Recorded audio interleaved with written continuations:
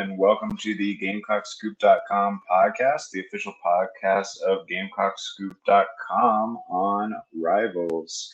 I'm Caleb Alexander, publisher and sort of recruiting for every sport. And then Alan Cole is here with me, who's the beat reporter for every major sport. And right now, that major sport is football. It's finally football season. About time. So before we get fully into some game stuff, I did want to talk a little bit about recruiting, which is how we usually start on every show. I just realized I said recruiting. It's because in the podcast notes I have it written just cruitin', and now it's slowly morphing into the way that I talk. Yeah. So those of you that didn't catch it, Desmond Umeozulu, 4-star edge out of Flowers, Maryland, continues the DMV pipeline by committing on Monday. And I did this really interesting fact or fiction with Rivals national analyst Adam Friedman earlier this week. He gave me a call and he was like, "Hey, you want to do a fact or fiction on whether South Carolina has the best D-line recruiting class in the nation?" And I was like, "Oh, like, yeah." I honestly didn't even think that they were in that conversation, but then as I did a little bit of research on it, you have like Clemson, who's got a pretty good class, Alabama, who's got a pretty good class, Florida, who's got a pretty good class, and then South Carolina's right there in that same breath, really. I did find out as I was doing my research that whether or not they have the top D-line recruiting class in the nation right now, it's arguably the top D-line recruiting class, at least by star ranking, that South Carolina has ever had. So in 2011, you could argue that one was better because they had Clowney, which kind of tips the scales pretty number one overall pretty dramatically. Yeah, and they had 2 4-stars in that class as well. But this is the first class. I went all the way back to 2002, when Rivals started. This is the first class that's ever had 4 4-star D-line recruits in the same class. Or 4-star or higher D-line recruits in the same class. So that's a pretty good way to establish the trenches. That's what all the coaches and everyone were exactly tweeting about. Yeah. And really on both sides of the ball, the O-line has 4-star in Tosin Babalade, 4-star in Marquis Anderson, and then the group of 3-stars they have are very solid. Jatavius Shivers, Isaiah Jada, which is a JUCO guy, brings some experience immediately. And Trovon Ball. How did I forget Trovon? Who is like, stereotypical, just like mean streak sort of lineman that you want. So both sides of the line are looking very, very good. Definitely some of the best collection of talent in one class on each side of the line that I've seen in quite some time. There's another thing recruiting wise. So I put in a Futurecast that I think Gamecock fans should get pretty excited about. I put in a Futurecast for 5-star, number 1 overall athlete, number 9 overall player in the country, Nicholas Harbor. Now, I say that with a caveat. Sometimes I put in a Futurecast, and I know, someone's got their commitment date coming up, and I'm feeling pretty good about it. That was kind of the case with Desmond Umeozulu, who I put Futurecast in for maybe, I guess it was like 9 or 10 days before he committed. It just seemed like things were trending that way. By all accounts, Harbor's not going to commit anytime soon. He's got several official visits to take still. He hasn't taken any of his 5. It seems most likely he's definitely going to take one to Michigan and one to South Carolina. He'll be. We reported this a few weeks ago. He'll be at South Carolina for the Georgia game in a couple weeks, and then he's probably not going to make his decision until after his high school season's over. So we're looking at like a December, January timeline. Early signing period. Yeah. In fact, I think he's even thinking about pushing it to the late signing period, but making his decision. Making his decision before that, but not signing in the first group. But again, all that can change. All that's fluid. But me putting in the Futurecast for Harbor is basically me saying I think South Carolina is the leader right now, which is something that I wouldn't have said a few weeks ago. They still have some work to do. I think Michigan's given him a lot to think about. I think track will play a factor here. It's still possible that he could just go, the Olympic route. He's Right. that good as a track and field athlete. So we'll just have to see. But I think South Carolina is in great position. And if you had me put my money on it on this date, it would be to South Carolina. So that's what that future cast means. I'll keep everyone updated. That would be a game changer. We talk about the men's basketball team with Gigi Jackson.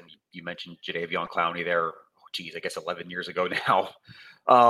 Those are the kind of players that can change a class, change a program. Where you think about why this DMV connection is working so well. One, obviously the Beamer name carries a lot of weight there. Also, several of the members of the staff have spent time there in various ways. Torian Gray, Torian Gray. I know Sterling Lucas spent some time with the Baltimore Ravens, which that's the NFL, but still spent some time in that area. A lot of the assistants are familiar with that area. And then the second thing is South Carolina is the closest SEC school to that area. So if you have a recruit that wants to play in the best conference in the country, then South Carolina is kind of an attractive opinion because it's still drivable from Virginia, from Maryland, whatever. A couple Atkins too. Was it Marshall? It's West Virginia, but not DMV. But you got Atkins from that area too, sort of. Right. Yeah. No. Like I said, lots of and a lot of those assistants have. I mean, obviously, this is how assistant coaches work, but have ties to the Beamer name and the Beamer family. Yeah, so. For sure. The last thing, as far as just recruiting updates go, there's going to be a lot of visitors in town this weekend. Most of the 2023 guys are current commits. I can get that full list out in the recruiting wrap up tomorrow. A couple of 24 guys that I just know off the top of my head, but again, the list is longer than this. Running back Jaden Scott, who is a very important target for South Carolina. He really blew up this past year in rivals camps. He won like the MVP of the Southeast camp in Atlanta, I think. Kelvin Hunter, who is a safety. Mazio Bennett, of course, wide receiver out of Greenville. And then even a 2025 recruit, Amari Adams, D lineman, who's going to be a really good one. He's a giant already as a sophomore. So that's just a quick smattering of names, but I'll have the full list in the weekly recruiting wrap up tomorrow, and it should be 15, 20 long. So quite a few commits on campus this weekend, which we talked a little bit about last week. Most of the other schools in the area are playing away, except for Georgia. So it's pretty much Georgia or South Carolina as far as if you want to go. Well, even Georgia, they're playing at Mercedes-Benz. They're not in Athens this weekend. Right. So yeah, you're not even going to get the full campus experience with that one. All right, it is game week. Finally, here we go. Got some football tonight. I'm really excited about tonight. Yeah, I'm really excited about the backyard brawl. Yeah, that's same. Good. I'm sneaky looking at Penn State Purdue too. You can have a really bad time at Purdue if you're not careful, and that's like a Thursday night, week 1 game. Purdue's got a returning quarterback. That could be interesting too. Yeah, I'm just so glad that there's meaningful football being played. Although that Nebraska Northwestern game, which we're going to talk about just one section of here in a little bit. But that it was interesting. It was entertaining. I wouldn't say it was a good football game, but it was entertaining. Probably not. But it was there. We got Vanderbilt on Saturday too, clearly establishing itself as the national title favorites through week 0. Dude, I can't even argue with it. They scored the most points. Sorry, I just went off screen for a second. I'm turning my fan on. They scored the most points that they've scored since 1948 or something like that. Something insane. Yeah, I don't think people really understand how bad of a state of disrepair Todd Graham left Hawaii in with that whole fiasco when he left. That's going to be a really, really long year there. Well, that's it's administration down is kind of in a wreck there. So yeah, it's unfortunate because I remember growing up and enjoying watching the late night Hawaii games with Colt Brennan and those guys there. So. Yep. All right, well, let's get to some South Carolina football. because there is a football game being played at 7. Is it 7 or 7:30? 7:30. 7:30 on Saturday evening against the Georgia State Panthers. We got quite a bit of news to get through as far as game week presser information. The depth chart finally came out. There's a couple of surprises there, I thought. Yeah. I don't know if you had any. My number one surprise was definitely that Mo Kaba was starting over Sherrod Green at middle linebacker. I don't know if that's just because Sherrod Green missed a little bit of time with injury or what's going on there. But I did see in the big press packet that they sent us that Mo Kaba was named the 2022 Most Improved Player of the Spring. And Clayton White was just sort of lauding his praises at the press conference today, saying, that he's the sort of football player that you want, sort of flies around, has all those natural instincts, and now he's got the size and speed to kind of compete at the SEC level. So it seems like they're, giving him the full endorsement there. Yeah, I think it's probably some of both. You talk about, I think Sherrod Green being hurt and coming off 2 injury years, really part of that they have to be really cautious with him. You can't maybe put him at full speed in these practices. So I think it's, it can be 6 in one half dozen in the other. Sherrod Green being hurt contributed, but also from what we've seen and what we've heard, Mo Kaba had a really good spring, obviously, and a really good fall too. A really good camp here. And yeah, I don't know if it's so much that Sherrod Green lost the spot as much as that Mo Kaba took it. Yeah, and I expect both to get quite a few snaps as long as Sherrod Green's healthy. But I definitely thought that the 6-year senior was going to get the first snap. So that's interesting. Of course, maybe we shouldn't be reading too much into the depth chart. I know Clayton White got a little annoyed at reporters yesterday for asking about the depth chart. He got 3 questions in a row about different pieces of the depth chart, one of which was from me, and he's finally like, just stop, just don't use the word depth chart. Was that his response to your question, or was it someone after you? I think that was actually me, because I went third. It was 2 others, and then you sent me the okay, substitution, or what'd you send, depth or spreadsheet of substitutions or something? Yeah, spreadsheet of depth, because it sounded like spreadsheet of death a little bit to me. What were your other favorite other names that you could call a depth chart? Oh, I had a few on Twitter, Alan_Cole. You can follow me there. I had what did I have? Playing time receipts. I had weekly role reminder. Positional update. I had 4 or 5 on there, but yeah, we're just gonna not use the word depth. We're gonna step around that. Even it's funny because I feel like the defensive depth chart is pretty straightforward. There was a lot less 4s written on it. But we called it last week the wide receiver room, just completely here's all 6 of these people, and they're all starters, I guess, depending on the scheme, depending on whatever the game plan is going to be. So it looks like you got a big 6 of, let's see if I can name them all off the top of my head: Josh Vann, Antoine Wells, Amarian Brown, Xavier Legette,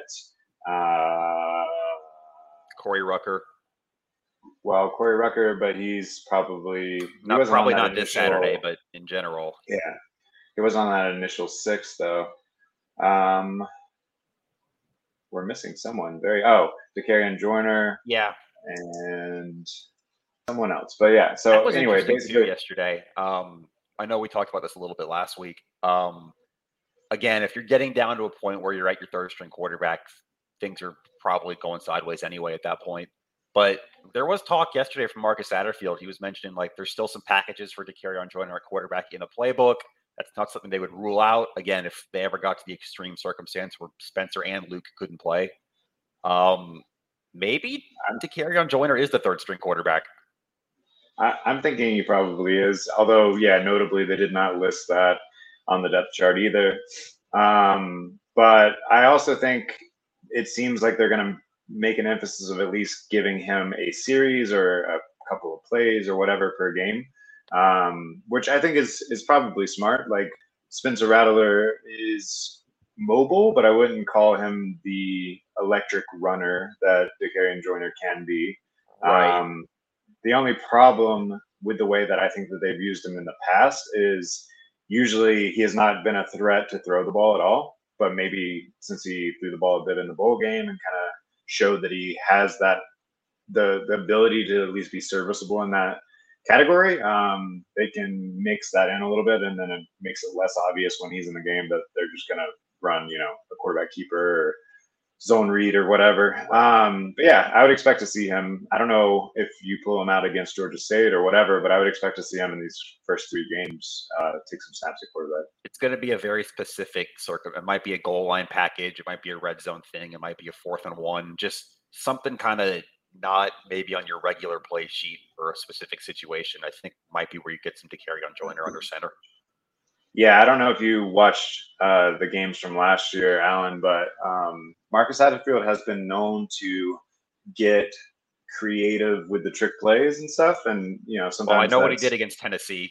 I can see you shaking your head. Sometimes that's not gone well with Jordan Birch, throwing an interception in the end zone, really squashing any momentum. But I believe it was against Auburn, I saw that they put in a backup offensive lineman. I can't remember who it is right now. But they put in a backup offensive lineman at fullback and threw him a little dump pass off to the side, which scored a touchdown. So, varying results. It's worked sometimes. It hasn't worked sometimes, but I expect to see some trickeration. It just seems like that's part of it. And honestly, I like that. It was Trey Jones was the offensive lineman that they put in at fullback last year as a freshman. Other depth chart things, though, you got Dylan Wanham. You got that call right that he's going to start over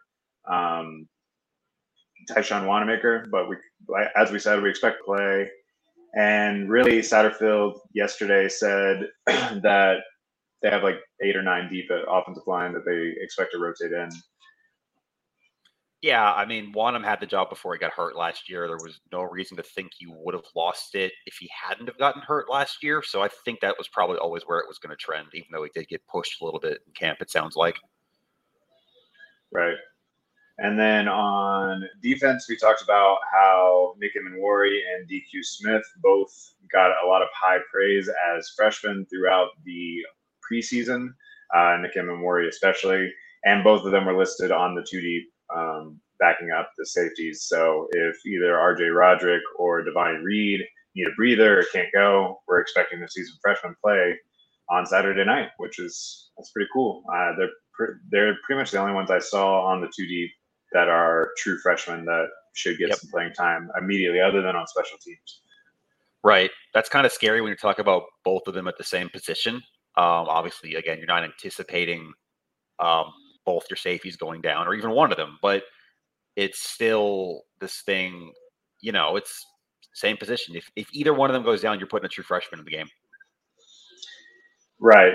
And I imagine if either safety was out for either or both safeties were out for a while, they might do some shuffling around back there. Sure. See Tyrese Ross maybe. Right. Or Marcellus Dial, someone like that. Right. But yeah, we'll just have to see. And then the only other thing that really stood out to me from the depth chart, which you can tell me if there's anything else, was that Xavier Legette was listed as the starter at kick returner, which to me, he has never flashed as someone that's like a burner, but It seems like he's got pretty steady hands and he can put, a move or two on. So I don't hate that. I think we're going to see a lot of different people in that role through the year. I don't think that's going to be a lock thing. Yeah, and there was something that Pete Lembo said yesterday about Marshawn Lloyd on special teams, and that he was going to have some sort of special role that they didn't want to share yet, too. Which I don't know if that's going to be just in blocking or tackling, or if that's going to be trying to put the ball in his hands. I don't know, but I don't know if that's necessarily a good idea either. If he's your starting running back, right. But yeah, I really enjoyed seeing Juju McDowell turning kicks last year, so I'm kind of intrigued. Maybe they'll do a 2-back sort of thing. We'll have to see on Saturday night. Anything else from the depth chart that stood out to you? That pretty much covers it. I mean, like you said, the defense is straightforward. 4 out of the 5 offensive line spots had themselves decided. It was just the right tackle. Obviously, we know what the deal is at quarterback. We know the wide receiver group's pretty kind of strung together right now. Yeah, I think that was not really real surprises. All right. Well, let's talk some of the press conferences we've had this week. So we had players and Shane Bieber on Tuesday. For better or worse, the biggest quote that I remember from the players on Tuesday was Antoine Wells Jr. says that we're going to go out there and kill him, which Marcus Satterfield followed up yesterday and said basically that he's a great player that needs to watch what he says in press conferences or something like that. Yeah, it was tough because someone asked him basically what are you seeing from Georgia State on the tape, like what's kind of the takeaways getting ready, and I think what he meant to say was more we're focused on ourselves, we're focused on making us the best we can, we're not so much looking at Georgia State, but the way that came out was more, it doesn't matter who the opponent is, we're going to kill him, which I don't think is exactly what he meant to say, but it's what he said. So hey, I like the attitude. Just maybe don't give the opposing team something to put on their board. Sean Elliott's going to be running out of thumbtacks here soon. Anything else stand out to you from the players that day? I know you have a little teaser here, but you have an extended article coming out on Jordan Strahan, who of course played at Georgia State. That'll be coming out on tomorrow. Yeah. Which, by the way, GamecockScoop.com, that's going to be a really, really good article. I know that you spoke to like some members of his family. It's a deep dive, so that should be really good. But he spoke with the media this week, and then Cam Smith. Anything really stand out from the players to you? I think mainly what stood out is, especially from Spencer Rattler, is all this talk, all this offseason, all this hype. Spencer Rattler is very ready to play a football game. Like, it's palpable. He actually said verbatim, like, I'm ready to get hit once or twice, because obviously he's not getting hit in fall camp as a starting quarterback. He's talking about how excited he is, atmosphere, getting hit, playing games. Like, I mean, we're all excited. I'm excited to cover a game. You're excited to watch a game. Like, we're all there. This team seems really, really, really ready to run out of the tunnel right now. Just like a pot that's going to bubble off. Yeah, I don't know if you played like football in high school or anything, but I played in high school, and I just remember that the fall camp just like felt like it dragged on forever. And then you would scrimmage a little bit here and there, but that first time that you finally got to hit someone on an opposing team, because you're still kind of holding back in scrimmages, you don't want to hurt your teammates, right? Yeah, exactly. So just that transition from like, okay, we're finally everything that we prepared for is kind of coming to a head. I can definitely empathize with that that feeling and that feeling of wanting to get hit too, right? Like there's I know there were some times in the spring game, and then I even remember from the welcome home first footage of scrimmage 1 where Spencer Rattler like would take off on a run and get like 2-hand touched or whatever. And he's like, nah, I would have broken that tackle. And then we're like, well, we have to stop it. So now we'll see if he's actually going to just run through those tackles, which is something that he worked on in the offseason, was like bulking up and being able to take a little bit more of an aggressive mindset into his run game. Another real quick note on Rattler is that Jadeveon Clowney will be in the house on Saturday night because his number is being retired. That does not, his jersey is being retired, not his number. So that just means people can still wear the number, but his, jersey is going to be honored and forever in the annals of South Carolina history. And I did see that Rattler kind of commented on that a second, that, Clowney's the best defensive end to ever come through college football. And, that he felt honored that he's going to be wearing the same number or whatever. Yeah, he said it wasn't even Clowney. He says he wore 7 growing up because he was a Michael Vick fan, which I can see. He's a mobile quarterback growing up. And then he got to Oklahoma, and CeeDee Lamb had that number. So he went to 2, and now he's back at South Carolina. He wanted 7 again, which I don't think that was even Clowney related, but that's pretty cool that if Rattler's as good as people think he might be, and this season breaks the way it could, two of the best players in the last decade of the program could have both had number 7. Right. Well, we will have to see it. And yeah, you get one on each side of the ball, then, it'd be nice to one day retire. Although I don't know if you retired after one season. I guess it depends on how exceptional that season is. Right. And then Coach Beamer talked on Tuesday. He also talked for a little bit yesterday. Injury-wise, it seems like Kai Kroger should be good to go.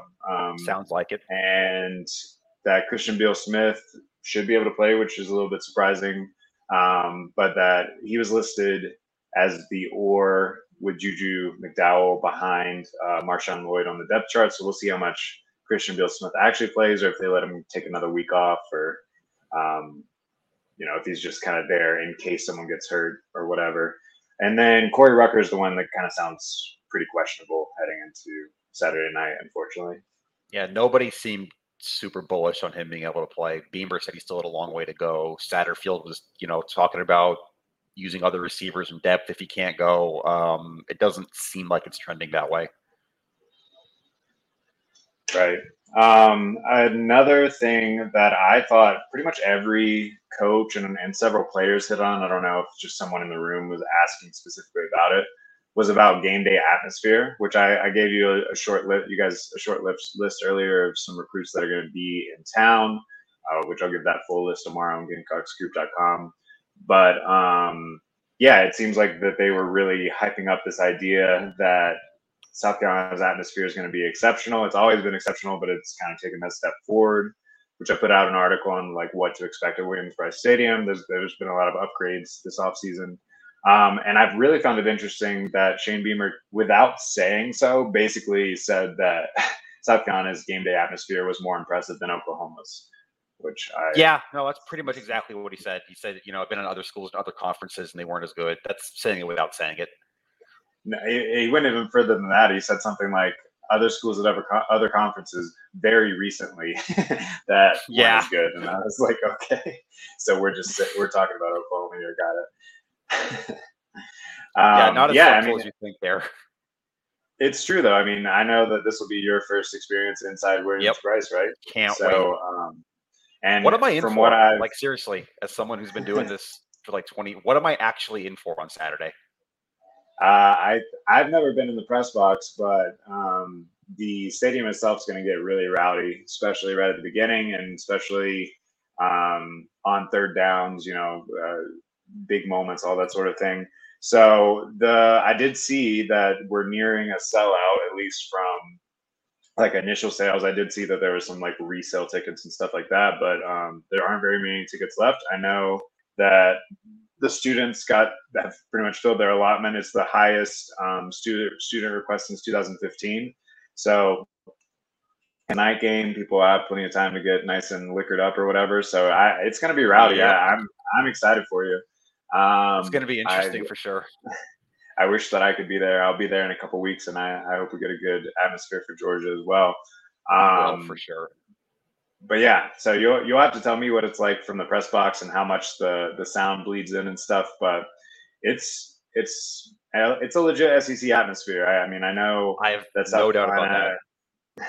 South Carolina's like national perception or whatever may not be the elite of the elite in SEC, but I think their game day atmosphere is comparable with almost any other stadium in the SEC. So should be fun. Yeah, I've been to Georgia, Florida, and Auburn in the SEC, and then I've also been to Clemson, which is kind of similar, it's ACC. So I'm excited. See what I got here. Yeah, so I've been to a few Clemson games, definitely some Clemson Carolina games. Grew up, closer to that area, but I don't think it's comparable. I mean, it gets loud. Whatever, Clemson people can at me or whatever. Yeah, they're gonna clip that. That's fine. I don't care. It gets loud, but it's not the same. It's not the same. I don't know. I've been in Williams-Brice Stadium in some of the like loudest moments, like arguably, if you ask any fan, some of the loudest moments in South Carolina history. Notably, the Thursday night game against Ole Miss in 2009, where they had, Jevon Sneed running for his life. And that was the first sort of top 5 win of the Spurrier era. I think Ole Miss was ranked number 4 when they came in, or something like that. And that crowd wasn't even a sellout. It was a Thursday night, so there's probably like 65,000 in there or something. But literally, I've never heard anything louder than that in my entire life in the fourth quarter on those third downs, because it was like a 16-10 game or something. So defense played a big role. And yeah, I'm excited for you. Hopefully, it's not super loud in the fourth quarter, because that means they've taken care of business tight, by then. right? Yeah. The one people always tell me about is and some of that was where I grew up too, the 2012 Georgia game, where it was game day was there and it was a top 5 maybe top 10 matchup, and Clowney went off, and that's the one people always tell me, like, this place is going to fall down. Yeah, I wasn't present for that one, but just from TV, it seemed absolutely insane. I mean, they hopped out to a 28-0 or 21-0 lead in the first quarter. I would say an Ace Sanders house one on a punt return, and I think at that moment that might have been the loudest that stadium's ever been. I mean, like I said, I wasn't there for that one, but I have to imagine that kind of like broke the scale on that one. I don't know if you've ever seen it, but they actually released the transcript of Kurt Herbstreit and who was he calling the game? It might have still been Musburger at that point. It might have been Musburger, but they're like talking during the commercial break, and they're like, "Do you feel that shaking?" They're like, "This whole stadium's swaying right now." And he was like, "I'm actually getting a little afraid." And they're like, "Have you ever seen anything like it?" So it's cool. I don't know that you'll get that level, but it should still be really cool. Yep. All right. As far as the game itself, so we've kind of talked a lot. Preview. Was there anything else from the press conferences that you wanted to cover? No, there's one Marcus Satterfield note, but we've got that for later. We're going to talk about him in another way, so I'm going to save that, but not really. Okay. All right, sounds great. So we have done several features so far, kind of previewing the game. This is something that will happen weekly on GamecocksGroup.com. Also, I forgot to mention this. Right now for 9th, so the first 2 weeks of the season, if you join for a year, you can pay $22, get access to GamecocksGroup.com, all the premium content for just $22, because it's 2022, and that's a really good deal. That's usually $100. So saving us 80%, 88%, or no, 78%. Sorry, there you go. Math is not my strong suit. Nice 78% off the normal price there, and I definitely recommend that, because each week we're going to have a lot of really cool features, kind of previewing the upcoming opponent. So one of those came out yesterday. It's called Behind Enemy Lines. Stan Autry with the Atlanta Journal-Constitution, who covers Georgia State, wrote an article kind of just like previewing the game from his perspective. And then we also had Perry McCarty, who is our coach in-house. He used to coach high school in South Carolina and in Louisiana. He did like a film breakdown of some of the key players and stuff to look for Georgia State. So, I think the number one key to this game, and I think it's pretty inarguable, is, and you've written about this a little bit too, South Carolina's run defense can find a way to slow Georgia State down, because they are really good at running the ball. They were like number 8 in the country last year, and 1 through 5 or whatever is always going to be taken up by the service academy. So really, you can argue higher than that as far as a non-triple option team. And South Carolina was very not good against the run last year. I think they were ranked like 91st or something against the run last year. So yeah, how do you see that playing out, this push-pull between the run defense and Georgia State's run game? No, that's really where the whole game is. I think it was going back to the pressers for a second. It was Cam Smith actually, when someone asked him, his thoughts on the tape and what he saw, it was, we know what they're going to do. They want to run the ball. I don't think it's any secret. That's what Georgia State's good at. Their head coach was an offensive line coach for 16 years between App State and South Carolina. They're going to ground and pound you. That's the identity. It's what they built their program on, and they're really good at it. And they've got, an all Sun Belt player at center. They've got, I think he was the guy who was 3rd team all conference at left guard too. it's going to have to be disciplined for South Carolina. It's going to have to be gap sound. It's going to have to be sticking to the scheme, because physically South Carolina should still be bigger than Georgia State. This is not a Georgia-sized offensive line. This is not even a Clemson-sized offensive line. It is still a Sun Belt line. Like, size-wise, there is an advantage for South Carolina, but it's a very technically sound, fundamentally solid Georgia State offensive line that's played together a lot. So you're going to have to be sound on your gaps in your scheme on defense if you're going to be able to fight that for South Carolina. And I think that's where this really kind of tips the scales one way or another. Yeah, I mean, South Carolina fans should remember Sean Elliott as the run game coordinator for Steve Spurrier. Now, it helped a good bit that a lot of those years he was run game coordinator. They had some excellent running backs and Marcus Lattimore, Mike Davis, these sorts of guys. But he, really revamped Spurrier's offensive philosophy from the run game standpoint. And it was really his schemes that they kind of installed into Spurrier's fun and gun to make the running game work. So it's no surprise to me that he's been so effective at establishing a solid run game there at Georgia State. And it's not just the running backs, although the running backs, South Carolina fans will definitely recognize as Jameis Williams, who played corner at South Carolina before transferring. He's been moved to running back, and he's the more lightning to the Thunder and Lightning. And yeah, then you got Tucker Gregg. Yeah. Then you have Tucker Gregg, who's more of the power guy. But Darren Granger himself put up 600-something yards rushing last year. And South Carolina fans can tell you that in the past, running quarterbacks have kind of been a bugaboo.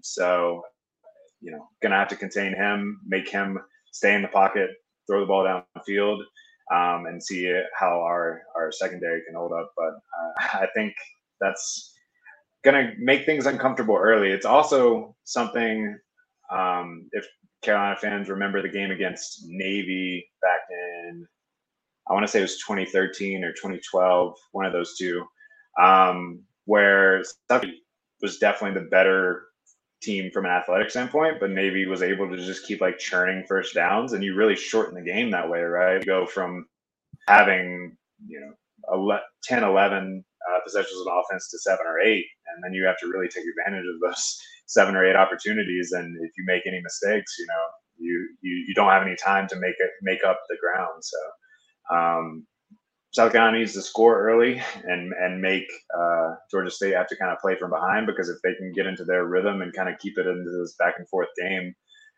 or even a game where they jump out to an early lead, things can get really dicey. That's what I was just going to say there. I was talking about this with someone else in the building yesterday. This is a very game script dependent game. You've got to play from ahead. At worst, you need to stay in striking distance. You can't be at a point where Georgia State can just do what they do. Because the other thing is, this is a very experienced Georgia State team. Shane Beamer's gone on and on about how they beat Tennessee in 2019, how they were one play away from beating Auburn last year. I think sometimes in these group of 5 or even FCS teams going up to FBS or SEC in this case, there's a deer in headlights thing that happened. Oh my God, we're winning in the second half. We have a chance for an upset. There's a thing that happens. You kind of just lose your composure a little bit. That's not going to be Georgia State. I mean, Sean Elliott was literally on the coaching staff at Appalachian State when they beat Michigan at the Big House 15 years ago today, actually. They're not going to panic if they have a lead late. They're good at closing down the game. You can't play from behind against this team. Yeah, I did see that in the Behind Enemy Lines segment.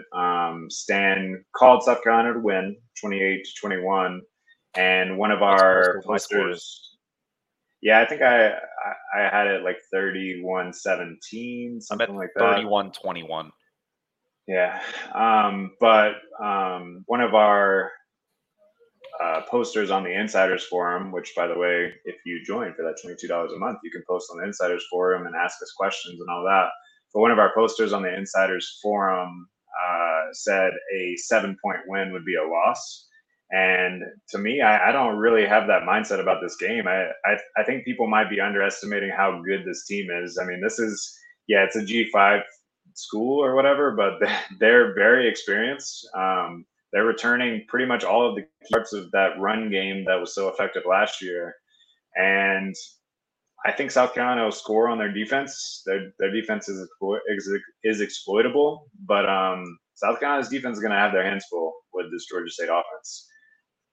Yeah, and you almost never hear. I'm writing a little bit about this for my preview for the rest of the game, kind of bigger one for running, I think, Saturday morning. You almost never hear coaches like put an opponent down or, oh, this is, every team's good, they all have players. But Shane Beamer said point blank, this ain't Eastern Illinois, who was the 1-10 FCS team they opened with last year. And Pete Lembo, special teams coordinator, said the same thing yesterday. Like, this is not Eastern Illinois. This is a different challenge. And you don't usually hear coaches just straight up say that a team they played in the past wasn't good, but that's pretty much what the implication is here, that this is a completely different type of season opener than what they had last year. Yeah, if I'm trying to put it in like reference to South Carolina's schedule last year, especially if we're thinking about their wins, I mean, I think Georgia State's better than ECU. Mm-hmm. Probably, I think better than Vandy was last year. I don't even think it's a question. Yeah. Probably better than Missouri too, which was a game South Carolina didn't win. But yeah, and really, if you want to go ahead. I would say they were comparable to like North Carolina. They don't have Sam Howell back there throwing the ball around, which he had a pretty rough bowl game anyway.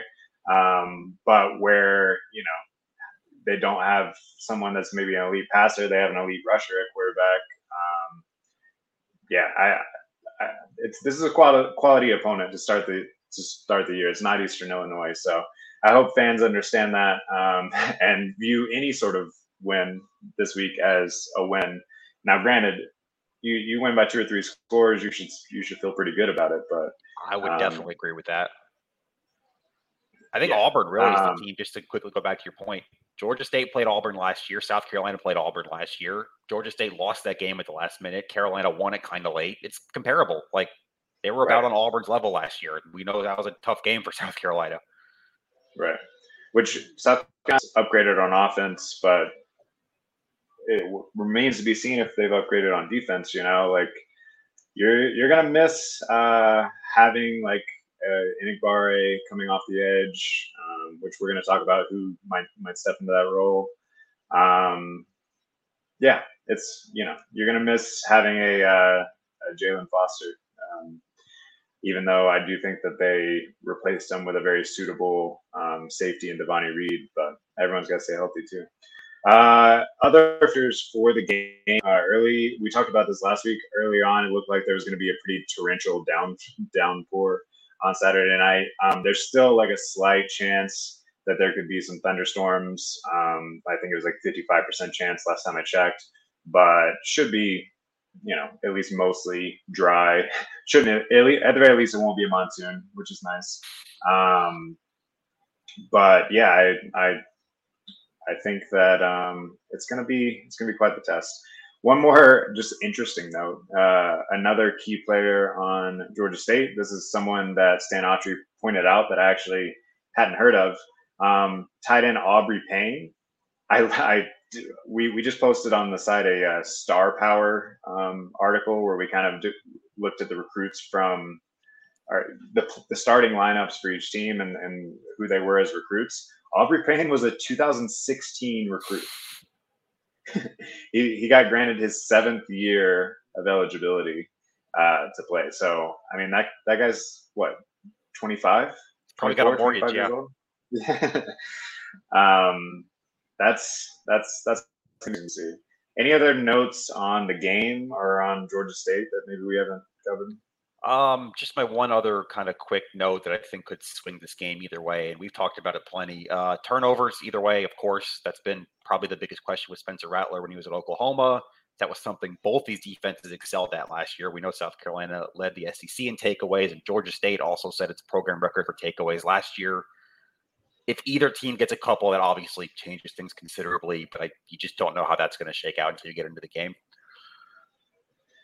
Yeah, I mean, that's one that you can never really predict, but obviously in these sort of G5 versus P5 early season upsets, a lot of the factors center around whether or not you're playing sloppy. And I know that that's something that the coaches have talked about a good bit this week, both from a turnover standpoint and from a penalty standpoint, is that they want to be in midseason form. Of course, everyone wants to, right? But be in midseason form this first week, because if not, those early mistakes can kind of come back to bite you. Right. One more thing that I wanted to do, or that we wanted to do before season started officially, is kind of go on the record with our final preseason predictions. So how's the season going to play out, Alan? We got a couple categories here that we're going to kind of I'm going to put you on the spot, or maybe you thought a little bit about. And then, yeah, we're officially, this is our take now. So what's your final record prediction for South Carolina this year? I'm sticking with what I wrote on our website a couple weeks ago when we did the staff predictions. I'm saying 7-5. I definitely think there is a ceiling for 8 or 9 if things break right.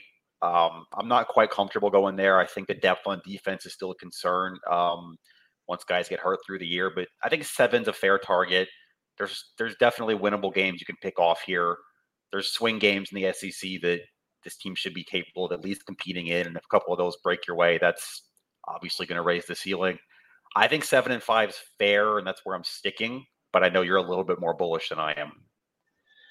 Well, yeah, I said 8-4, but I'm not always sure how it plays out, because I think I put one thing down for our staff picks a couple weeks ago on that article. I think I had them.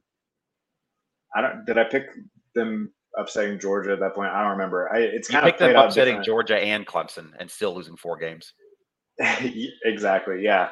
And then I just finished the game by game previews and predictions, where I did like a deep dive on each team on the schedule throughout the offseason, and went ahead and went on the record and said what was going to happen, which is like impossible to do when you're thinking about games in November, but I tried.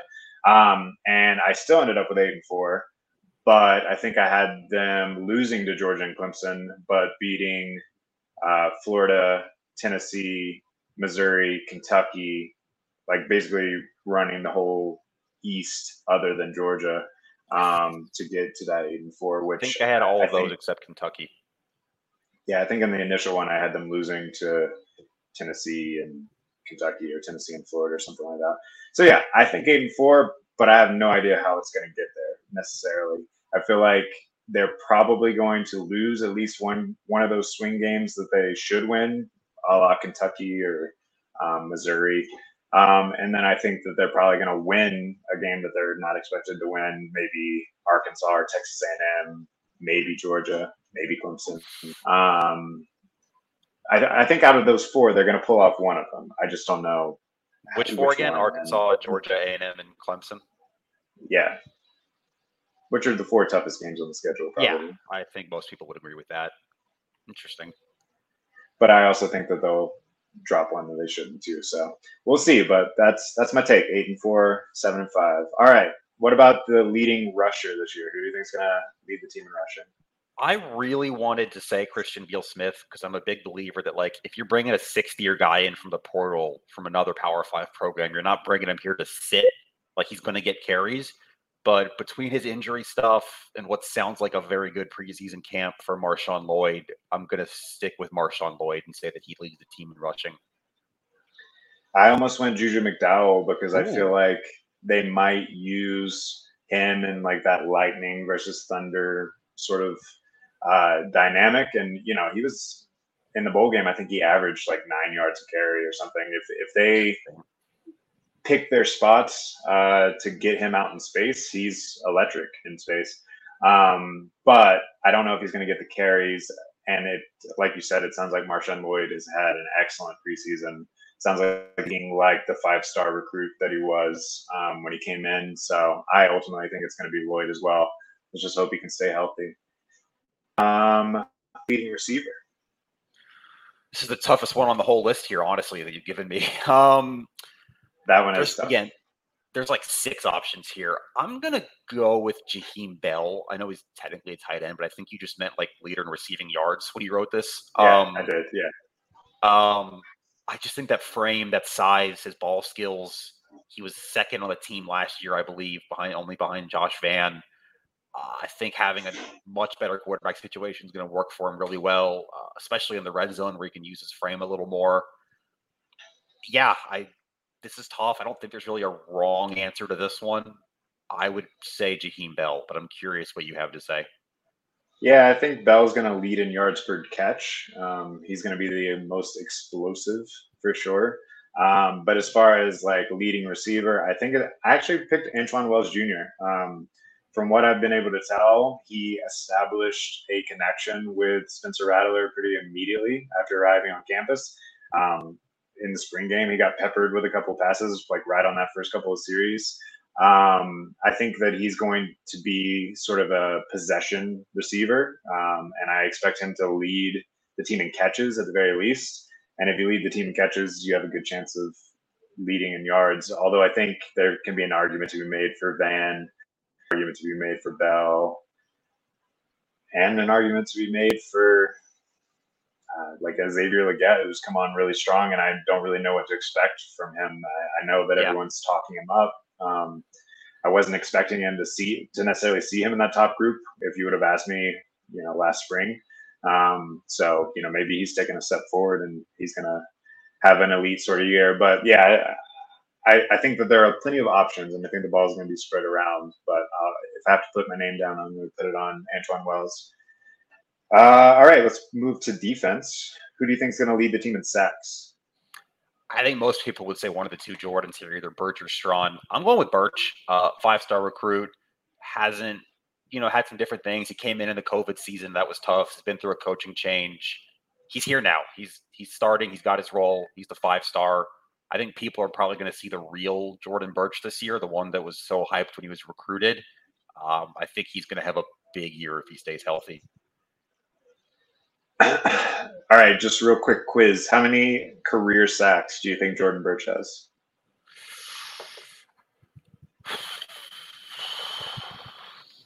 4? He's got 1. 1? Yeah, it was last year too. He had 1 sack last year, and that's 1 on his career. But no, I by all means, it sounds like he's kind of taken the step forward. He had very high expectations as the highest rated D-line recruit since Clowney whenever he came in. And then kind of, like you said, had those various struggles that you just talked about. But it sounds like he's arrived and he's ready to sort of make his name known and hopefully make a push for an NFL draft position and all that sort of thing. So if all that's true, you could be right. I picked the other Jordan Strahan, who has 13 career sacks. He had 4 last year. And yeah, he had 3 last year, but he has 13 and a half on his career. Now, granted, some of that was at the lower level when he was playing with Georgia State. But yeah, I expect him to be used primarily in pass rushing situations, although you can make an argument for Brad Johnson if you want to use the same sort of like rationale, I guess. And yeah, they know what they have with him. I mean, he's a speed guy off the edge that's going to be expected to go after the quarterback. So I think, yeah, he's just more of a pass rush specialist. But Jordan Birch will be in there pretty much every play, so he's going to have maybe a couple more opportunities. We'll see. And then on the back end, who do you think is going to lead in interceptions? I think I have to go with Cam Smith. I mean, there's some intriguing options. You got Devontae Reed's experience. RJ Roderick's had a couple picks in his career, but I think it all just has to come back to the guy who's probably going to be a top 10, 15 pick in the NFL draft in April. Yeah, so Cam Smith last season had 3 interceptions, and that ties everyone else, ties or exceeds everyone else's career interceptions. Yeah. So Devontae Reed has 3 in his career. RJ Roderick has 2 in his career. Jordan Birch has 1 in his career. Yep. So 1 sack and 1 interception. So there you go. But yeah, I think house money has to be on Cam Smith for sure. So no controversial opinion there. What about Spencer Rattler touchdown passes? If you had to put the over under, where are you putting that over under at? I'm gonna set it. This is a good one because I'm trying to set it and also decide if I'd go over or under it. I'd set it around like 31.5, 32.5. We were making a Vegas spread here. His career high is 28, but that was also in the slightly COVID shortened season at Oklahoma, so we didn't get a full 12 games there, or 13 with a bowl. So I think you're close if he stays healthy. I think this offense is going to throw the ball a lot. He was averaging about 1 touchdown every 13 pass attempts at Oklahoma. So you can do the math there with how often you think South Carolina is going to throw the ball. I'd say it probably ends in the 30 to 35 range for Spencer. So what's your official answer? 32.5, and you're saying over. Yeah, I'll say like 35.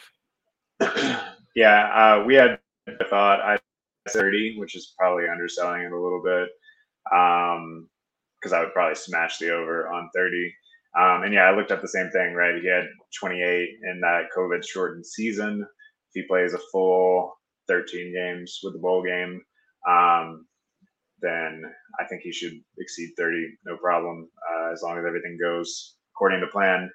35 would be pushing it, I think. 35 would be like... that's the upper limit, yeah. That's a very good season, yeah. Because that's about 3 a game. That's all, yeah. So you're doing pretty good if he's averaging 3 a game. All right, the last two are a little bit of a joke, but I said over under message board bashings for Marcus Satterfield, which last year, pretty much anytime the offense wasn't performing well, which was most games, the message board is just a litany of fire Satterfield, Marcus Satterfield, blah, blah, blah, which he actually spoke a little bit on that. He's spoken on it a couple times throughout the offseason, but he spoke about it a little bit this week. I don't know if you had anything to say about that. Yeah, someone asked him yesterday kind of about, I think the question was worded like, is he ready to get to a new season and just kind of turn the page from all the criticism he had last year? He was very just like, yeah, imagine, he said a lot of other offensive coordinators would have come in here and struggled if they had to play 4 quarterbacks, which is fair. I can't say he's wrong about that. The quarterback situation was pretty bleak last year. But the flip side of that is that once you back yourself into that corner and you kind of imply, hey, if I had a good starting quarterback, I would have put up really good numbers on offense. All right, well, now you have your quarterback. You back yourself into a corner there, and he's going to have to deliver with that. Yeah, so that was something I noticed in the spring too. Both he, Adkins, and Beamer all blamed a lot of the sacks that the offensive line gave up on the quarterback play as well. So that's been kind of this ongoing theme of like, oh, well, we had to play 4 quarterbacks, which, like, again, like you said, fair, not an ideal situation. You'd never want your grad assistant starting games at quarterback. But there's really no more excuses then. Right. Now that you have Rattler, and even if Rattler gets hurt, we've talked throughout the offseason that Doty, seems 100% healthy. It seems like he's got everyone's confidence, all that sort of thing. So, you got options now. And I don't think that you're going to be able to lean on that as an excuse if things do go south. Now, I'm going to start off the season optimistic and believe, what they're saying, that so much of the struggles last year were because of the quarterback. But I do think if some struggles start to happen, you're going to start to see some people start to chirp once again at Marcus Satterfield.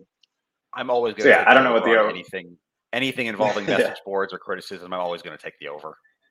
Yeah, I don't know what the official over/under would be, 300 or whatever, but and then so we finally have an official nickname for Sir Big Spur, or the artist formerly known as Sir formerly known, yeah.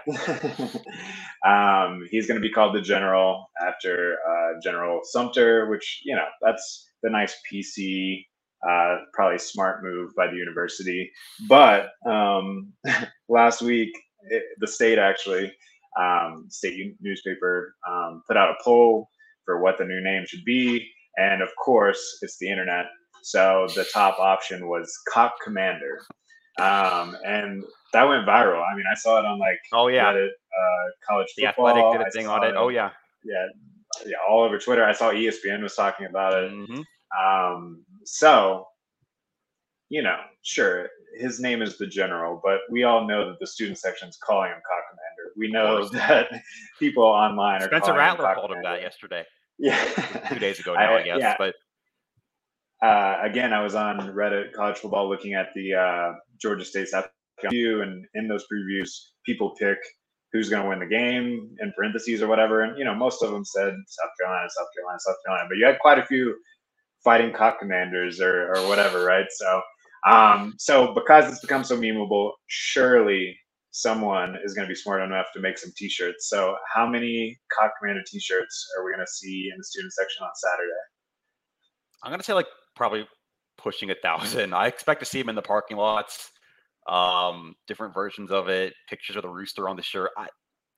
I don't know. It's just the kind of dumb story that makes college football fun. Yeah, I don't know if you've talked to Ben over at the state, but if they're smart, they should merchandise that and put out that T-shirt themselves. No, Ben actually, it's funny. It's not as memeable. He came up with Cluck Norris, which I thought was really funny. I've heard Darius Clucker. I saw that one. Yeah, George Roosters was mine. Yeah, I don't know if you had one. I retweeted the SEC Network, like they did only wrong answers, like top 5. And Darius Clucker was one of those, but I can't. There was one that just like had me cracking up because it was a clear like you're almost saying something that you shouldn't say. I did. Oh, Dwayne the Cock Johnson was one. I thought that was pretty good. But yeah. So anyway, I'm with you. I 100 just to not put in even 1,000. But I saw in a random 2014 article that I did to research this because I do heavy research on student sections and Cock Commander T-shirts to get the number exactly right. That there are 10,000 student section seats on the lower level. So that's kind of what I was basing it on. So yeah, 1 out of 10, like 0.8 out of 10 students wearing a Cock Commander T-shirt. The question is, who's making the shirts? Maybe they're not ready for week 1, but throughout the season, I think when you're here for Georgia, you're just going to see a bunch of them sweat towels because it's a noon game, all that stuff. I mean, if I can find one for sale when I'm there for Georgia, I'm going to get one. So I need that one, and I need the Find Some Joy T-shirt that Shane Beamer wore at the press conference last year. I like that one too. All right, so there we go. We're on the record there. Any other final thoughts as we head into the weekend here? Just really excited to have college football. I mean, we talked about the backyard brawl tonight. That's going to be great. I don't know if you read the Sports Illustrated story that came out, I think it was yesterday, about the 2007 game, the 13-9. Talked to a bunch of people who were involved in that. That was really interesting. And then obviously, we've got Tennessee tonight, a little bit of SEC East. They're playing Ball State. Shouldn't be too interesting, but it's something. Games tomorrow, games Sunday. We get the Brian Kelly debut Sunday night, and even a game Monday. Even though I don't think Clemson Georgia Tech is going to be that interesting. No, well, Clemson's like a 21-point favorite, and I think they might cover that pretty easily. Yeah, I'm trying to think of some upsets that I have because there's always. We can do a little. We can do. I think our picks article is going live today or tomorrow, but we can go through a couple if there's some games you want to. We got Notre Dame, Ohio State. I mean, that's the big game Saturday night. Unfortunately, at the same time as South Carolina, Georgia State. But yeah, I think I picked Notre Dame to cover, but I think Ohio State's winning that one. Yeah, sure. I think this might be in really, really, really good Ohio State year instead of just a very good Ohio State, maybe like last year. That receiver group's ridiculous. They're going to score 35, 40 a game. Yeah, and they just picked up like 3 more 5-stars this year, 5-star receivers. Yeah. So yeah, they're fine. But yeah, that spread is 17 points. So I think maybe a huge number for a top 5 game. That's why I think Notre Dame can maybe keep it close. Of course, I have no idea what's going to happen with that new coaching staff, and that's a tough first test. But let's see, a couple more. Arkansas is favored by 6.5 over Cincinnati. That's going to be an interesting one to watch. Get a little preview for next week. I'm surprised that they're favored that high, I guess. It's tough. I mean, Arkansas is definitely like the darling, I guess, of the SEC West as far as the non-Alabama teams. But it's tough because Cincinnati's losing so much. Like, you lost a quarterback to the NFL, you lost a top 5 pick at corner. I think 8 total players in the NFL draft last year. That's a lot of turnover for a road game week 1. But at the same time, it's still a team that went to the college football playoff, went undefeated in the regular season last year. Luke Day's a good coach. For sure. Luke Fickell. Got Luke your Ohio Fickell, wires crossed there. Yeah. Luke Day's, yeah. No, it's, I mean, it's kind of a big number, but Arkansas playing at home, I wouldn't be surprised if they covered it. And then you got Georgia, Oregon, too, at 3:30. Dan Lanning Bowl. And Bo Nix against the SEC again. Yeah, I mean, I think nothing there. Oregon is good. They just, and I think that they're going to have a nice little run in the Pac-12 this year. They just don't have the trenches, #trenches, to hold up. I don't think. I think Utah is going to cover against Florida. They're favored by 3. I think that they're going to. I could not believe how small that number was. Florida's turning so much of the roster over. Utah was really good last year. Like, I think people forget they almost beat Ohio State in the Rose Bowl. Like, I think they're going to go down there and drop one on Florida. I think they probably win by double digits. I wouldn't be surprised. Yeah, we don't condone betting on here, but I can guarantee you that Utah spread is part of my parlay this weekend for sure. Let's see. What do you think tonight? West Virginia. I picked West Virginia. What's the number? Is it 7 right now? 7.5? 7. I have 7.5. Yeah. Okay. I picked West Virginia to cover. I think that's kind of a lot of points for a huge rivalry game and week 1. That's 2 huge variables. That usually means the game's closer. I do think Pitt wins, playing at home, changing quarterbacks, but West Virginia is as well, so you can't really say anything there. I think Pitt wins but doesn't cover. What about you? Yeah, I've had West Virginia covering. I could see them winning outright. I don't know a ton about West Virginia, so I had to look into the previews of each team. I know Pitt, like you said, is missing their first round NFL draft pick quarterback. So that has to be a big factor. But a lot of people are picking West Virginia to kind of make a run this season. It's the JT Daniels factor, I think, as much as anything. And a lot of belief in Neil Brown, who, it's kind of time there, man. Before. Right. He's good at Troy, but it's been 2-3 years there. It's probably time to get moving. Yeah, and I guess that was sort of the argument that was being made was if they're going to start to show improvement, it's going to be now, and maybe they catch Pitt in this little transition. That would buy them a lot of leeway with boosters and stuff, getting a win over Pitt. Definitely. And then 2 more I wanted to go to, just because they're local and they're both in the noon window. So if you're tailgating or whatever, you can definitely watch both of them, hang out. We got UNC at App. We've got NC State at East Carolina. A little bit of a North Carolina kind of, I don't know, jamboree there, I guess.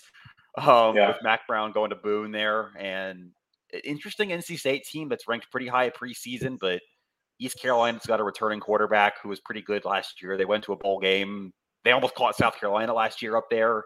I think both of those games have intriguing G5 over P5 upset potential in the noon window. Yeah, so North Carolina, I picked to win and cover because I think you had said this earlier in the Slack this week that they have been beat up in the media all week because of the poor showing, and it's an opening game. Sometimes you come out a little sloppy, and then you look a lot better week 2. So I am expecting them to look better, and I think that they'll probably be all right. But the NC State East Carolina game. So me and my friend, shout out to Roach. Yeah, I know that's his name. We usually go against each other on a couple of games each week, and that's one of our sort of swing games. So he has East Carolina covering, and I have NC State covering. So that'll be interesting. 12? What's the number? 11.5.